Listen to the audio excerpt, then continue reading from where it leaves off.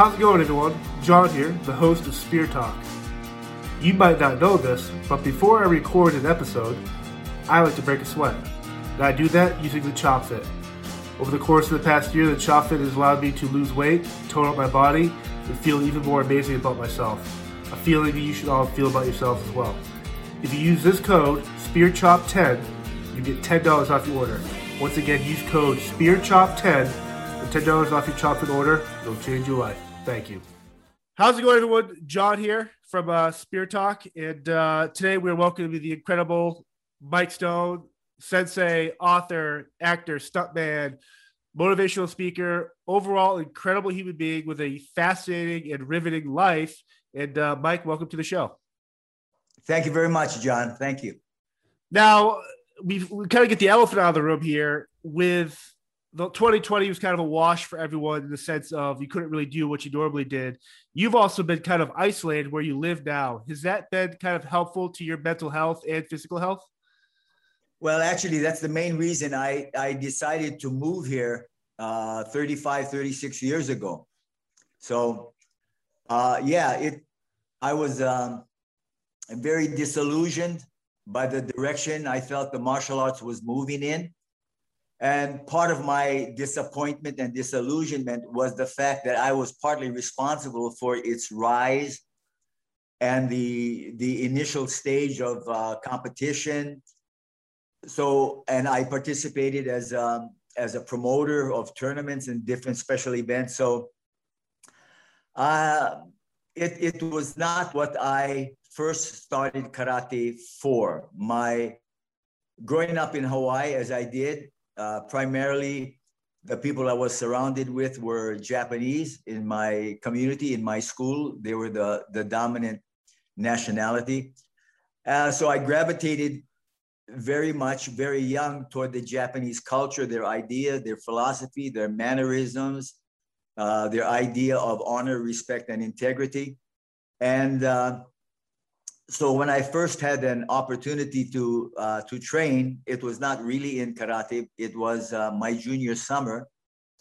I was blessed by another Japanese friend of mine that was the high school sports photographer.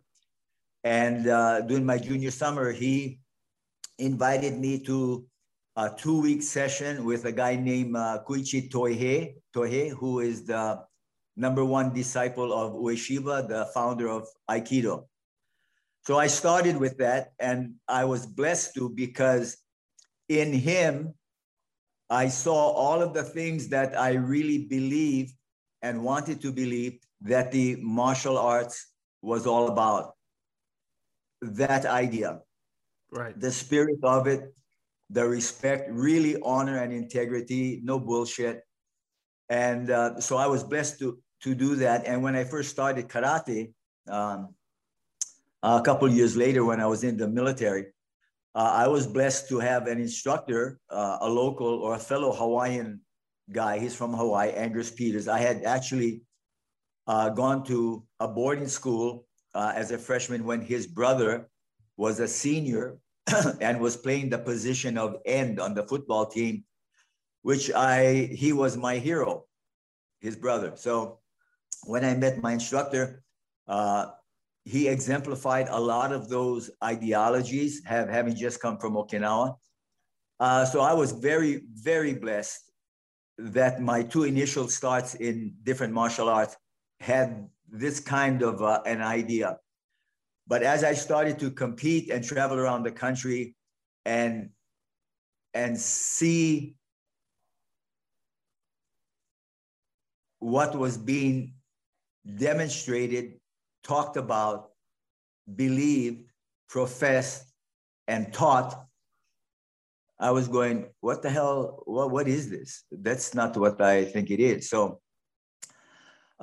maybe that's the reason why when I started, from the day I began, within 6 months, I got my black belt, and not because he gave it to me, but out of necessity of the dysfunction of the martial arts system at that time. So his statement to me my very first day in class was, it'll take you a minimum of 5 years to get your black belt. That is a standard. And when I said, what do you mean standard? He said, that's an average. And I said, what do you mean average? He said, well, that's what all the instructors who came from Okinawa, Japan, Korea, they were told if they were going to teach karate in America, that the minimum period they would accept foreigners to get their black belts, they needed 5 years of experience. Not that they couldn't do the things physically, but they didn't have the mental capacity to either understand it or to be integrated within the philosophy of the martial arts. And I agreed, and I understood that very much. So, but within 6 months after I started competing, after 3 months, I was still a white belt when he allowed me to wear a brown belt to fight in 3 successive brown belt tournaments a month apart: Tulsa, Oklahoma, Dallas, Texas, and the Nationals in Arlington, Virginia with June Rhee. After those 3 successive months where my instructor just asked me to wear a brown belt so I could get experience. And in those 3 months, I had won everything in kata and sparring, even at the Nationals as a brown belt. I was seriously questioning, what was I doing?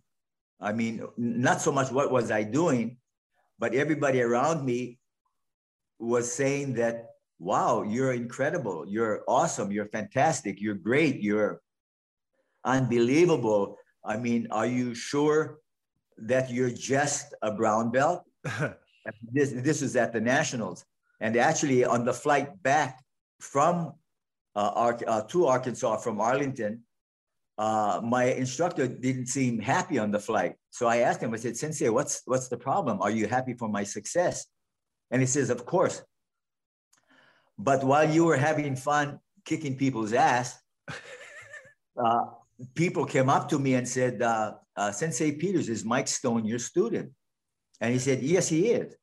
And I said, well, we just heard that you just came from Okinawa about a year ago and you started training, and Mike Stone is a student of yours.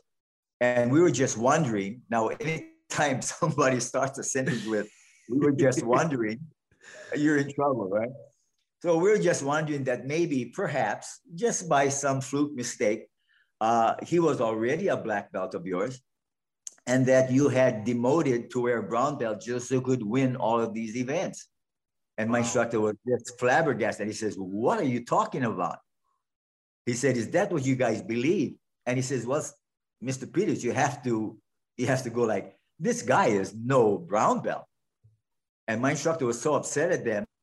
He said, well, to tell you the truth, since that's what you guys are looking for, in truth, he's only a white belt. He only started training 6 months ago. And after 3 months, I allowed him to wear a brown belt just so he could get experience. So in truth, 6 months, he's really only a white belt. So they gave him an option and said, well, he won't be able to compete anymore in the United States as a brown belt. You have to promote him to a black, because we can't have a white belt running around kicking everybody's ass, and they're all black belts already. So that was, and I was so shocked to hear him say that. And I said, well, what are we going to do? And he says, well, I'm in this dilemma. And I said, dilemma? I don't think I've met her. Joke, just a little humor. John? John, are you with me? I love it. Okay. Yeah, so he says, I have this dilemma. And I said, what is it? He said, do you remember what I told you the first day in class? And I pretended that I had forgotten, but I didn't. I remembered exactly what he was talking about. So I said, no, what was it? I wanted him to say it to me out loud. So he says, you remember the first day I said that, I don't know what you guys think about karate and the martial arts, but it's going to take you a minimum of 5 years to get your black belt. So he says, that's my dilemma. So I don't know. I know how much you love to compete. I know your passion. I know how totally committed you are to training and the philosophy. And I would feel very bad to hold you back from that. So I'm going to contact, because he had contacts in Okinawa that approved his promotions, and tell them we have an exception here. And that if you don't allow him to get his black belt, I'm sure somebody else will give it to him, and he deserves it.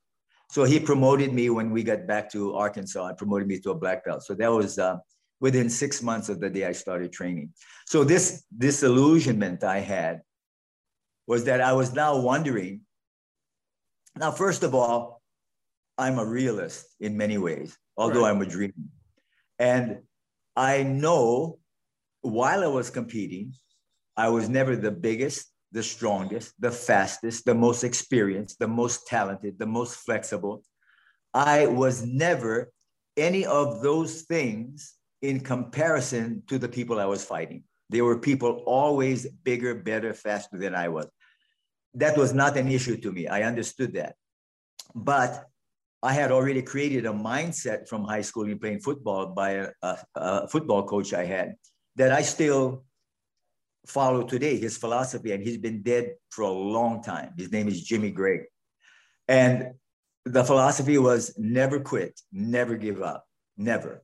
So this was a mindset I had created as a competitor in sport. I was the captain of the football and basketball team in high school. I ran the 400 meters in track.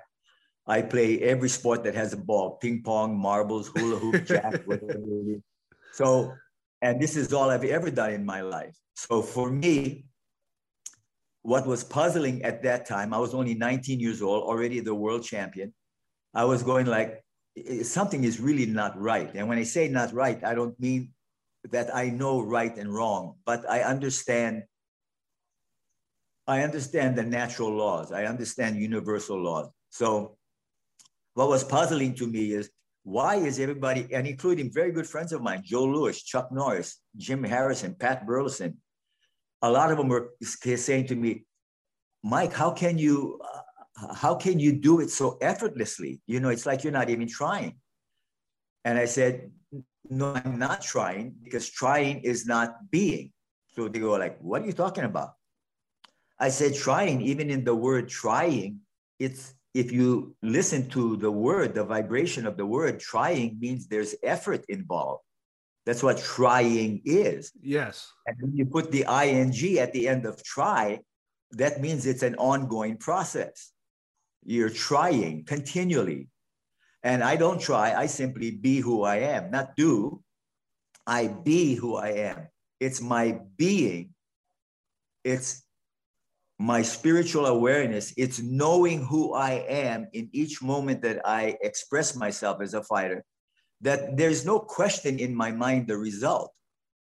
Now, the officials may have another outcome, right, because it's up to them to decide. But regardless of their decision and their choices, I am the one that is being me. I'm not trying to be something I'm not. So in that idea, I started off with a very unusual mindset that simply allowed me to express myself, who I was. You know, there were only a few people I ever remembered fighting. I never have opponents. I never have opposition.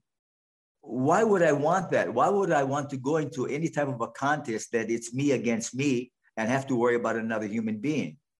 They don't matter. Now, I don't mean it in an arrogant sense that they're nothing as a person. I don't mean that at all. But they don't matter to me, meaning that they don't have any power and influence over the way I think. That's solely mine. And that is in my mind as I'm being who I choose to be. So when I saw that this was the difficulty my friends were having, that they were continually trying, so they were not consistent. You know, Chuck and Joe and all those people, they've all won and lost. I've never lost. So does that make me any better than them? Of course not. Not at all. Not in any way better. But am I being the best I can be for me? That's the question always. Right. So if I can live with that, if I go out into my life, regardless of how I'm choosing to express myself in all aspects of my being human, which means I'm a spiritual being before I became a human being, and I have a mentality and physicality, and those two things, the mental and physical parts, are simply tools, and sometimes not the best use of these tools, to be who we truly are. So in being an idea, you have to go back and actually reconnect or remember who you are and where you come from. And this is your spiritual nature. This has nothing to do with your mind and your body, because your mind is an ego that you created a reality that's so far off base that you lose total sight and connection as to your spiritual nature. That is who you are. And that spiritual quality is called love and light. And that frequency, that energy, vibrates at a particular frequency. Like all things else everything vibrates. That is the law. That's not my idea. That's really how it is. And I extend my vibrational resonance, not purely in the physical sense, that since I chose to be a human being and live in the physical world of relativity, that I am spiritual first. So my first commitment and loyalty is to this aspect of who I am, this spiritual nature. And I found out that as soon as I reconnected with that, everything for me, everything. And when I say this, I don't mean I'm special. I don't mean it that way at all. Everything became effortless, effortless. The most difficult times in my life has always been when I was trying to be someone I was not. And that was always challenging. I felt awkward. I felt disassociated. I felt weird. I felt uncomfortable. But whenever I was allowing myself to be who I am, and I recognize that and reconnect with that aspect of who I was, everything in my life is effortless, whether it's relationships, making money, whatever. It makes no difference. It is all the same. And I think it is this, if I may, spiritual disconnect we have within the martial arts perception that has allowed the martial arts to run crazy. I mean, I don't recognize it other than the kicks and punches and blows and aggression. I mean, I don't recognize it. It is, I mean, who are these people? Now, where do you think the disconnect happened after the golden age? I would consider yourself, Chuck, Bruce Lee, Ed Parker. After that era, it felt like it became, whether it was too much Hollywood, too much whatever. Was there a moment or a timeline that kind of, you were like, why the change? Yes. In fact, it was not just a moment. It was a series of years. So even after I became consciously aware of my thoughts and I was applying it in my daily life, I was disconnected around me that made any sense. I was like, what the hell are these guys doing? What are they teaching? What do they think the student is benefiting by what they're telling them? So then it came to a point where I sold my schools. And I was just disheartened by everything, the direction it went. And listen, I have some very wonderful, still very old friends that were with me from the beginning. Alan Steen, Chuck, Joe is no longer here. But a lot of the old time, I really love Jim Harrison because he and I, we must have been twins or something in our mentality, because I just respected him so much. But I just could not connect with anybody. Nothing made sense. I mean, and when you look at their lives, and every time you turn around, they're going like, well, like, Mike, can you give me some advice on this? And, you seem like a very wise person and, wise beyond my years then, because I was still very young. But, you seem to have some insight and some rationality. And it wasn't, and I was no wiser than anyone else. If wisdom is the ability to apply what you know to be true, then maybe I was a little bit wiser than most at the time. But that was not my intent. My intent was, if I'm going to live for the rest of my life, however long that is, what kind of a life am I? Because I look around me and everybody have the very first poem I ever wrote from scratch, from never writing a poem in my life. I was 42 years old. The first poem I wrote when I sat down to write, I said, what am I going to write about? Because I'm a poet. I can do anything. Oh, what's the problem? That first thing came to my mind. Why? Because no matter where I went, the first thing was, hi, Mike, listen, I got a problem. Can you help me with this? And everything was, Everything is, they have a problem. They have a problem in relationships. They have a problem in their job, in their boss, in their family, in making money, in being happy, in being secure. I mean, every aspect of their life, every aspect, their physical, mental, and spiritual, which they had none, most of them, because most of them, some of my clients now, they've never heard the word spirituality. Right. And when I say that, I go like, you're 56 years old and you've never heard of the word spirituality? No, you mean like some type of religion? No, has nothing to do with religion. Please don't connect the dots there. It doesn't go there. So anyway, it's this type of, I have to say, well, let me go out and create my own thing. In fact, I have a program coming out the 17th of April we're going to do here at the house. And we're inviting just few people, but it is a formula that I had created. And, everything in life is a formula, right? Yep. I mean, McDonald's has a formula, Coca-Cola has a formula, Formula One has a formula. So everything is a formula. And what a formula is a process, and I really don't appreciate that word, but I'll use it in this context.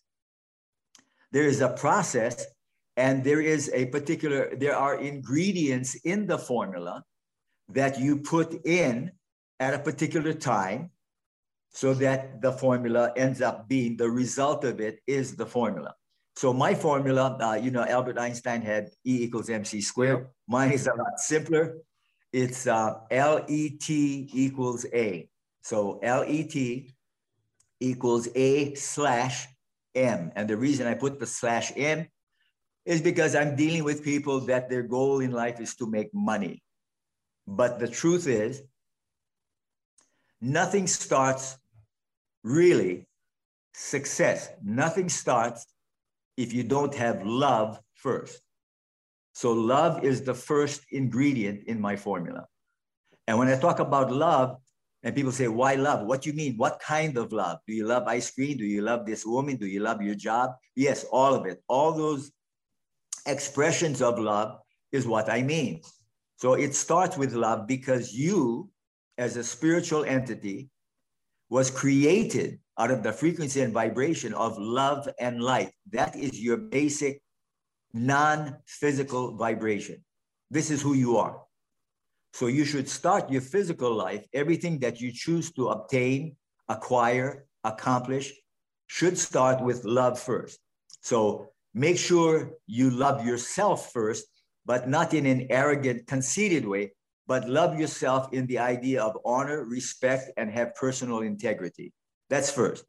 So the love starts within you.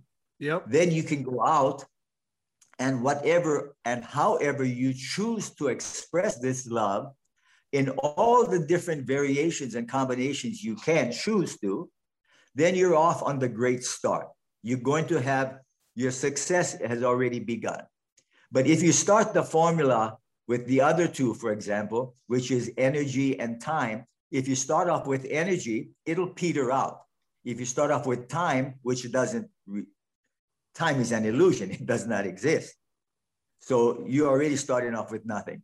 So you have to start off with love as the primary ingredient and start the process of creating your physical reality.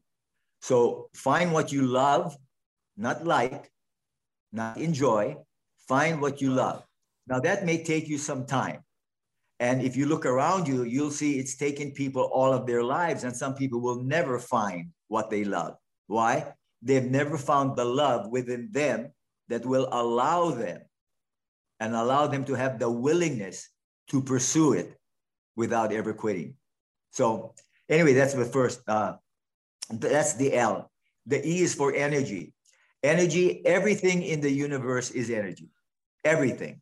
There is nothing that exists, whether it is physical or non-physical, that does not vibrate at a particular frequency.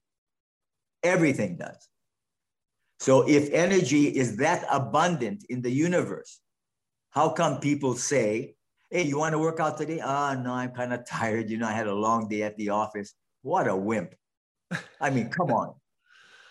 Don't you realize that you can create your own energy? They go, oh man, I'm so trash, I'm so tired, without realizing everything around you is energy. How come you can't create more? And more people only believe and limit themselves to the idea that energy is acquired through what you're eating.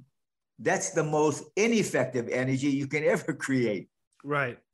There are other energies that you can tap into that are much more powerful and last a lot longer. It's like these new batteries they're coming out with, right? I mean, for years, we have these batteries that don't last 2 days. Now they have one that they, but they had this technology. It's just they couldn't make money before. Now they can. So energy is the next step. So it's love, energy. I found out that when I'm in love with what I want to be, I find out I have all the energy in the world. All. I'm never tired.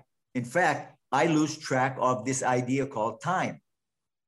They come, Mike, you know what time it is? It's 6 o'clock. What? 6? What are you talking about? You've been here 9 hours. Are you out of your mind? You're crazy. No, listen, I got to stay a couple more hours. Are you tired? Hell no. So there is no such thing as time. There is universal time, and that time is very easy to calculate. Why? Because it is only now. It is only the present moment in which we exist. There is no other time but that. None. Now, to prove it to you, I'll make a statement that's going to freak out you maybe and some of your guests. But in this moment, John, you and I are sharing. Yep. In this moment, this is the only time. Now, I don't care. You're in Massachusetts. I am here in the Philippines. But simultaneously, this moment we are sharing is the only time that actually exists in our life. Why? Because this is the only moment we both exist. And in this moment of existing is the only time, actually it's a place, that we can actually die. We can only die. We can only die now. Not tomorrow, not last week. And if we die tomorrow, it'll be now then. So in this moment, fascinating. Very fascinating. No, it's very fascinating. And so when you were competing, when you're going one-on-one with whoever, did you come to this moment where it's like, you're competing right now, but this is the only time at this exact moment that you will be doing this punch or this whatever? Like, when did you kind of realize that let equals A/M was a part of your life? Okay, listen, you're aware of this, John, so I'm not going to question, I'm not questioning your ability to understand. If you're in a crisis situation, right? So if you're fighting in the ring and somebody's going to punch your face, right? So you have to decide. Actually, you don't decide, do you, John? You never have time. Yeah, you don't have time to think. If you do, you already got punched in the face. Yep. Okay. So what can eliminate the thinking process? Well, what I did was I created a mindset, and the mindset I said to myself, I programmed myself to believe is, I'm going to punch you in the face as many times as I can without getting hit. Now, this is a very complex statement, very complex. The first part of it, of course, is aggression. For me to get points, I have to punch you in the face. While I'm doing that, I don't want to get hit at all. That means I must be the best, I must be the greatest athlete. It's not you don't have to be a good athlete to punch someone in the face. But not to get punched, you have to be a good athlete. Right. You understand? Right. So now your mind normally only works in one train, one direction at one time. But here I'm telling myself, I'm going to punch you in the face without getting hit. So I'm playing two sides of the sword simultaneously. So I really don't have time to think. I don't have time to think. But since I give myself that instruction and I trust, have faith, and believe that I have this ability to punch you in the face without getting hit, it'll take care of itself. There is no thinking process. In fact, many times when I could walk out, I go like, was that it? Really? Right. Didn't they stop you too soon? No. So when you're in, I call this state heightened awareness. So when you're in this state, there is no time for thinking. There is no thought process. Why? the term process already means there's some longevity involved. There is no longevity. There is now. When? Now. That now is finished. We're in this now. Oh, that one's finished. We're in the, oh, that one's finished. That's how fast the moments go by. In fact, John, the moment of your death will be instantaneous. One moment you're going to be alive, and the next moment you'll be dead. Right. You're going to make a major transition, a transformation in vibrational resonance within a moment. Now, if that is true, would you agree that that's true? Yes, I agree. Yes, 100%. If you agree that, then why not live that way? If you believe that is true, that where you exist now is the only place, not time, because you'll be in different locations and it'll be instantaneous. So of course it is now that you can die.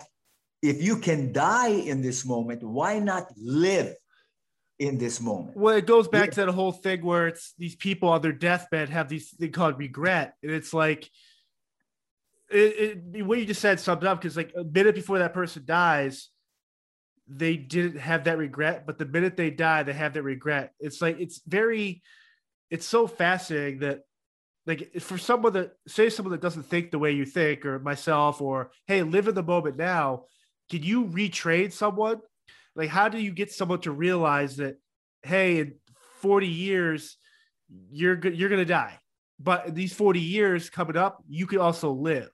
And it's like, how do you help someone that maybe has like an issue trying to figure that out? Well, actually, all of the clients I've had come here from all over the world that have come here and done my program, the life-changing experience. The people that have come here have made quantum leaps. Awesome. I know when I talk about quantum, I'm talking people in 70 years old, 56, 35, 27. When they come here for the time that, and when they come here, you're not allowed to leave the property. You're not allowed to eat. You fast, you train. We do 8 hours a day. We do meditation. We do walking. We do physical. We do spiritual. We do mental. So it's a complete program. So in that time, I think you've probably heard of the law of 21, right? Yes. That if you do something 21 times repetitively every day, you're going to create a new mental idea. Yes. So for me, at least 21 days is what I would like. Some people can't afford it. I'm not talking about money. I'm talking about time. So 7, 14 days, 21 and 30 days we have. But those that come even for shorter periods of time, for the period of time that they have invested, they've made quantum leaps in their lives. They have changed. Now, when I say change, it's not like a momentary change. This is 5, 6, 7 years later. They're still in contact with me all the time. Whenever I post something, they're still supporting my post. Yep. Their lives have changed. Their families have changed. Their friends have changed. Their business has changed. Everybody around them changed. So what is this energy that allows other people to be influenced? Listen, right. when you have energy that vibrates at different frequencies, and you have one vibrating just incredibly powerful, and one that's, well, I don't know what's going on. Those energies can never mesh. You're going to have chaos and static. When those two energies come together, nothing's going to happen. You're going to have just problems.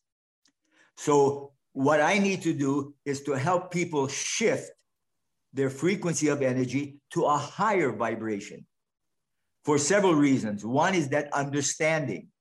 They need to understand it, not at an intellectual level of, oh, I understand the words. No, words are actually the least effective means of communication. The least effective. And yet that is the means of communication the whole world uses to communicate, is through words. Words are easily misunderstood and misinterpreted. So I don't like words. I like feelings. Right. In your body right now, John, the cells of your body has more memory to remember trauma than your brain has. There is more memory stored in your physical body than in your mind. Can you believe that? That's unbelievable. Yeah, it's really amazing. One of the things you just mentioned was the heightened awareness or the sense of whatever. Obviously, in my field, doing security for artists, bands, for you, with your background, say when you did security bodyguard work for Phil Spector or whoever the celebrity is, you had to have the heightened awareness not only for yourself but your client. That was that a tough transition for you to kind of make the celebrity aware of your type of mentality when it came to security? Well, listen, some of these people, you can never change their mind. Their egos are so solidified.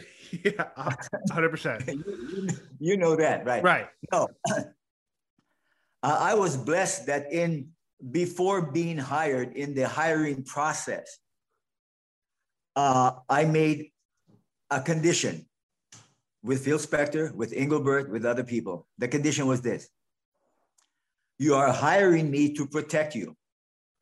I will do that. If you go out and find trouble to get me into, you're on your own. Right. So I had a situation with Phil Spector when we went to the Waldorf Astoria in New York. Yep. For the World Billiards Championships many years ago. I think the final match was between Joe Balsas and Luther Lassiter, but Machine Gun Beretta, a lot of the very top billiard players in the world was there. I also was very privileged to have spent a lot of time with Willie Mosconi because Phil Spector actually sponsored him to open up a chain of billiard schools throughout America.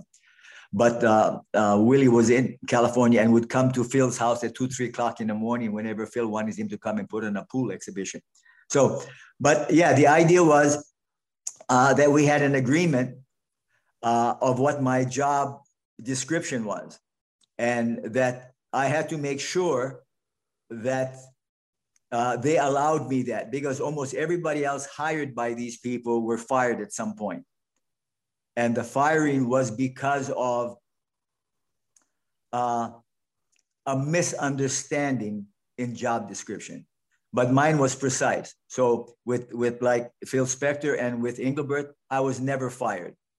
I ended up with Phil was almost 9 years off and on with Phil Spector. With Engelbert, 2.5 years, when I was only hired for 6 months to do a national tour with Engelbert throughout the United States on a concert tour. He ended up taking me to his home in Leicester, take me to vacations in Hawaii. I mean, he would not let me out of his sight. Till now, we're very close. I just contacted him 2 days ago. He's writing He's writing the forward to my biography. Is that something I want to talk about your book, because I find a lot of people like yourself have an incredible story to tell that I think everyone should be aware of.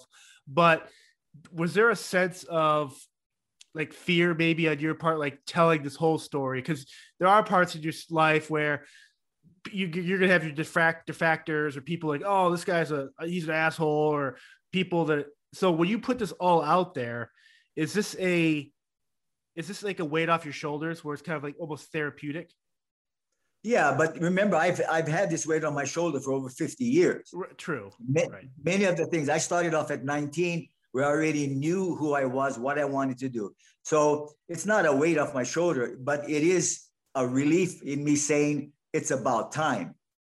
And when I say it's about time, I'm not concerned about what anybody thinks or says. Really, I am not. I could care less. Everybody has a right to their opinion. So they're going to say things I agree with, I don't agree with, and they have a right to do that. So that's not an issue. I'm not afraid of any drawbacks or anything from that. No, I'm going to tell the story of my life, not Engelbert's life, not Priscilla's life, not Phil Spector's life, my life with them. And if people don't understand the distinction, it doesn't surprise me that they wouldn't understand that distinction. So, but that's the point of view I'm coming from. It's crazy.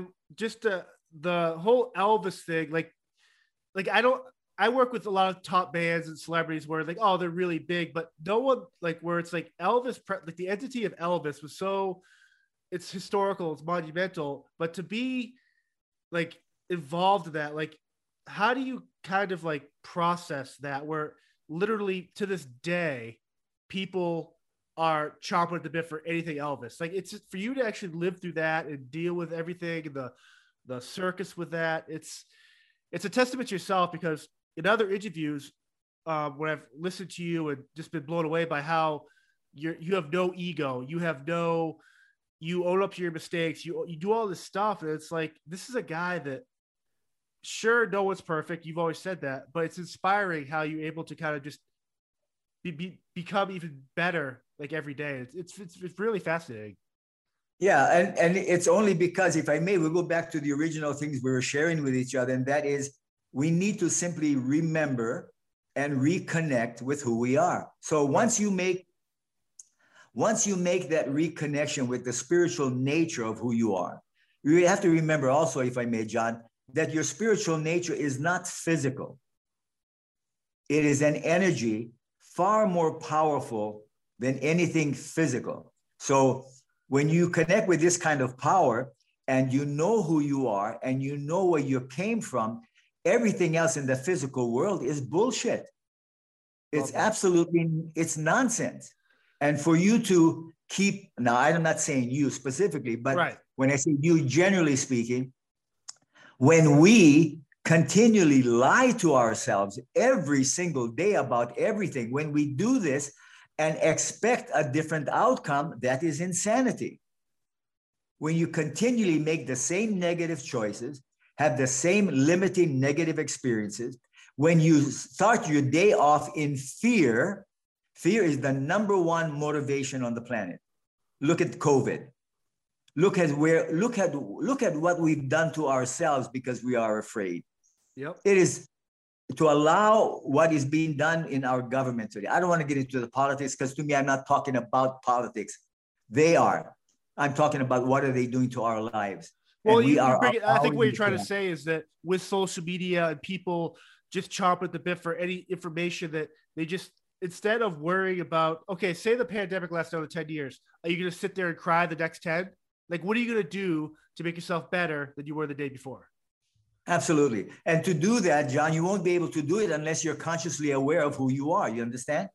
Yes. You can't make that decision. If you were consciously aware, you'd make that decision. You wouldn't be that stupid to continue the insanity that you're living and choosing. And yet we do it all the time, only because we are not connected. We do not still know who we love. So to me, it's a when they say no brainer, I mean it literally. It's a no brainer. One of my favorite movies is American Ninja 2. Obviously, Dudikoff, Steve James, but yourself. And I guess the question is, when you transitioning from the actual martial arts of competition to, say, Hollywood, then to the stunts, did your mindset have to change specifically for the stunt work itself? Because I'm curious, where they bring somebody like yourself, where it's like, obviously the expert in the hand-to-hand, or you're a stunt man for the star.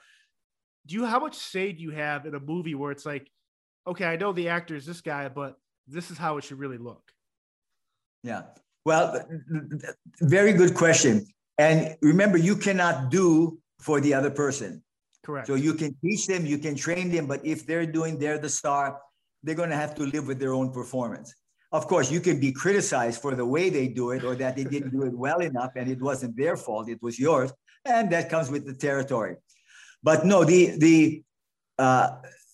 is no change in my mindset. So if I may, I'll share another thing with you that might help with other things. When I was in high school, this guy named Jimmy Gray, he was an assistant football coach. I really loved him very much. What a fantastic human being.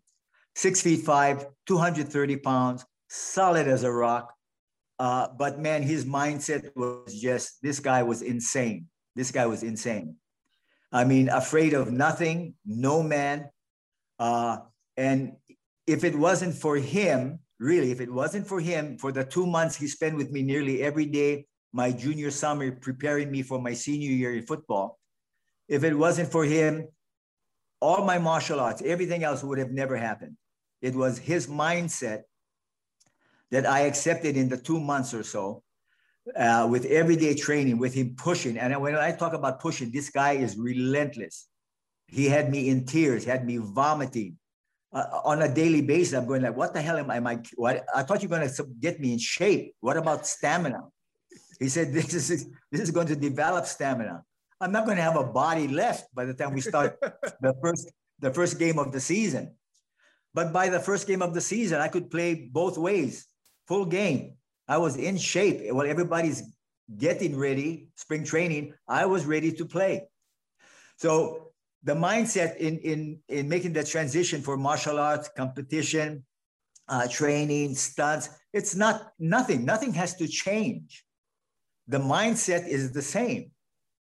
The situation changes. The activity may change, but why should you have to change? You have to be such a confused person to keep changing your mindset for every little different activity you do. Right. Why not create a way of life, a way of believing and thinking and feeling that you can apply to every situation, every aspect of your life? So there is no more confusion. So in making that transition from doing kata, for example, to choreographing a fight scene, it was effortless. There was nothing difficult for me to do, nothing. Very easy. And that's because I used this thing when I was with Jimmy. He said, Mike, listen, all the things that you're doing that you think you cannot, just act as if you can. I said, what? He said, act as if you can. And once I understood that idea, he said, act as if, which means, may I continue? Yes, go ahead. Okay, let's say people are very much into setting goals for their life and their future, yes. Right? So they say, okay, I have a short-term goal, 6 months. I have a year, 2 years, a 5-year goal. I have a lifetime goal. So you create these ideas, but when you do, you are separating yourself immediately from yourself. So if I am presently, like I said, if we exist now in the present moment, and we can only die now, that means we can only truly live now. So if there is something I want to be, do, or have in another time dimension that does not exist, this idea you call the future, yep. It doesn't exist. So, but if I want to play the game, it says, okay, in a year, I want to be able to do this. Well, what I do is I short circuit the entire time frame. What I do is I say, okay, I may want to do this in 6 months, but why not bring that idea, that perception of myself in the future? Why not bring that present or that extended idea into my present reality? So now everything I'm doing during the course of my existence is actually attracting all of those things from a different time zone that I gave to accomplish. I bring them into my present life. So therefore, I'm always accomplishing every day. Right. Every day, I'm acting as if it's for real. Now, this idea about imagination and visualization, it's a wonderful technique that we can use the brain. How many people use this incredible gift to their advantage? Very few. How do I know? I have eyes. I simply look around at everybody I see. I can see they're not acting as if. They're still wondering, I hope I can maybe someday. Well, that's already separating you from where you are. Anything that takes you away from the present moment is not real. You have to contend with that separation. If you say 6 months, you must now contend for 6 months to get something that you really want today when you said it. But you believe there's a process. There is no process in life. The process is now, now, now. That's the process. Love it. Any extension of that idea into what you perceive of as the future will be the time it takes in the process of acquiring it. But maybe you may never accomplish it.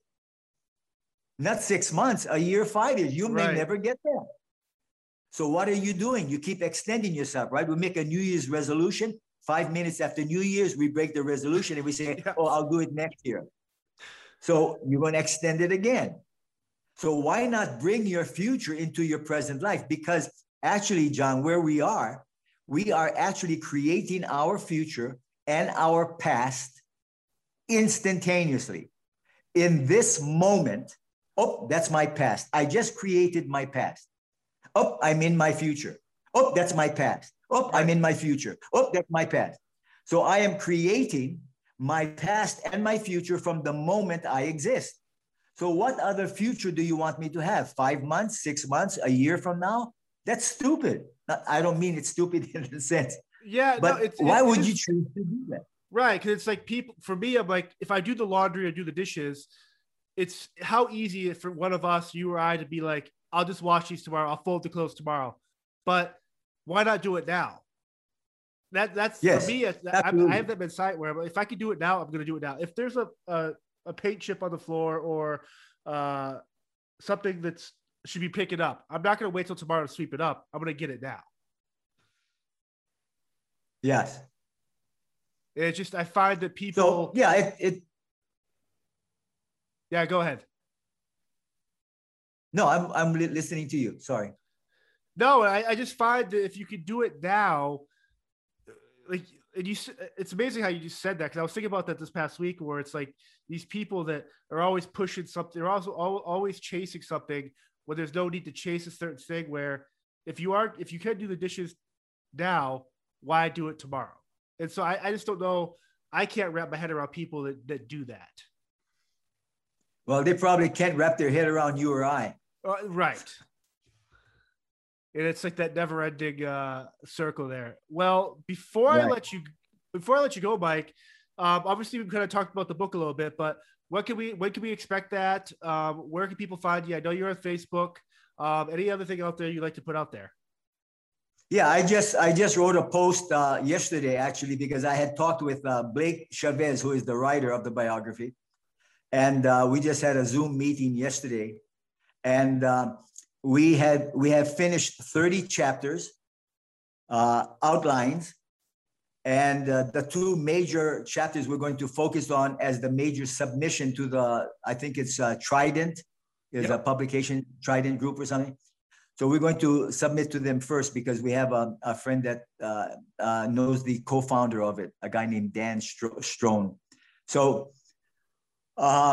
Priscilla and Bruce Lee's chapters are going to be done pretty much 80%.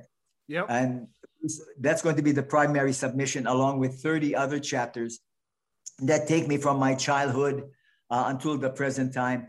And it came up, the idea after we started doing the biography, that we will do probably 2 more books.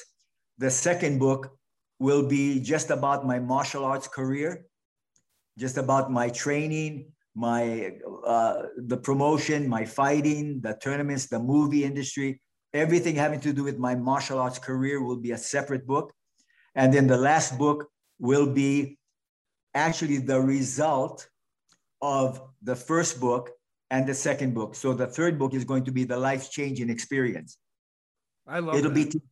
It'll be taking all of my years of mistakes, wrong choices, negativity, fear, taking those things that I overcame and was helped by many people throughout my life to guide me in the right direction.